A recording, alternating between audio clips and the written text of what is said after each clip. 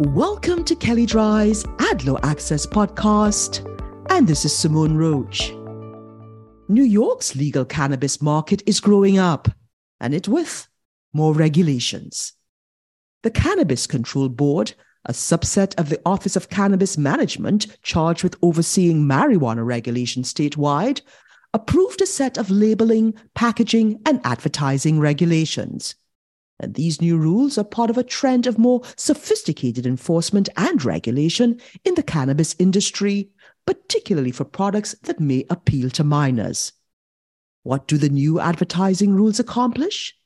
In short, the regulations are aimed at protecting public health and preventing advertising that may appeal to younger consumers. They were first issued in September, but took effect in late March.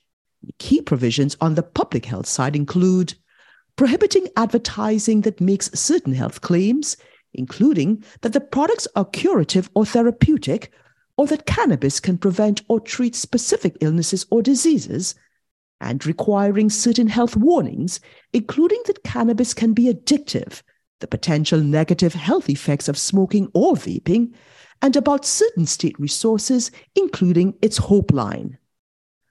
The board also took aim at marketing that may appeal to younger people. The legal age to consume cannabis in New York is 21, and regulators have signaled that products targeting children may be a priority for enforcement.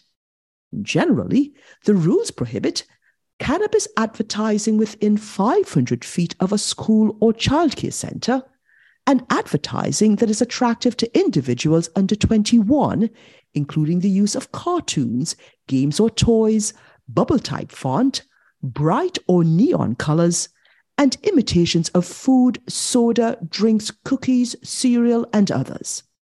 Importantly, the regulations impose affirmative annual reporting and record-keeping requirements, including regarding the types of products sold or distributed, and documentation showing ongoing compliance. And what should we expect from regulators to come? While New York legalized recreational marijuana back in 2021, it took nearly 2 years for state regulators to begin issuing business licenses. The first sanctioned shop opened early this year, after the OCB began its licensing process. And given that, it is likely the New York market will increase its legal presence and enforcers will continue developing the state's regulatory scheme.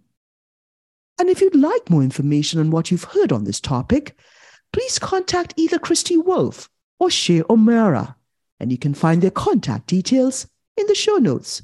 And also, please see our Advertising and Privacy Law Resource Center available at kellydry.com. And please download the Ad Law Access app for Apple and Android phones, available in the Apple app and Google Play stores.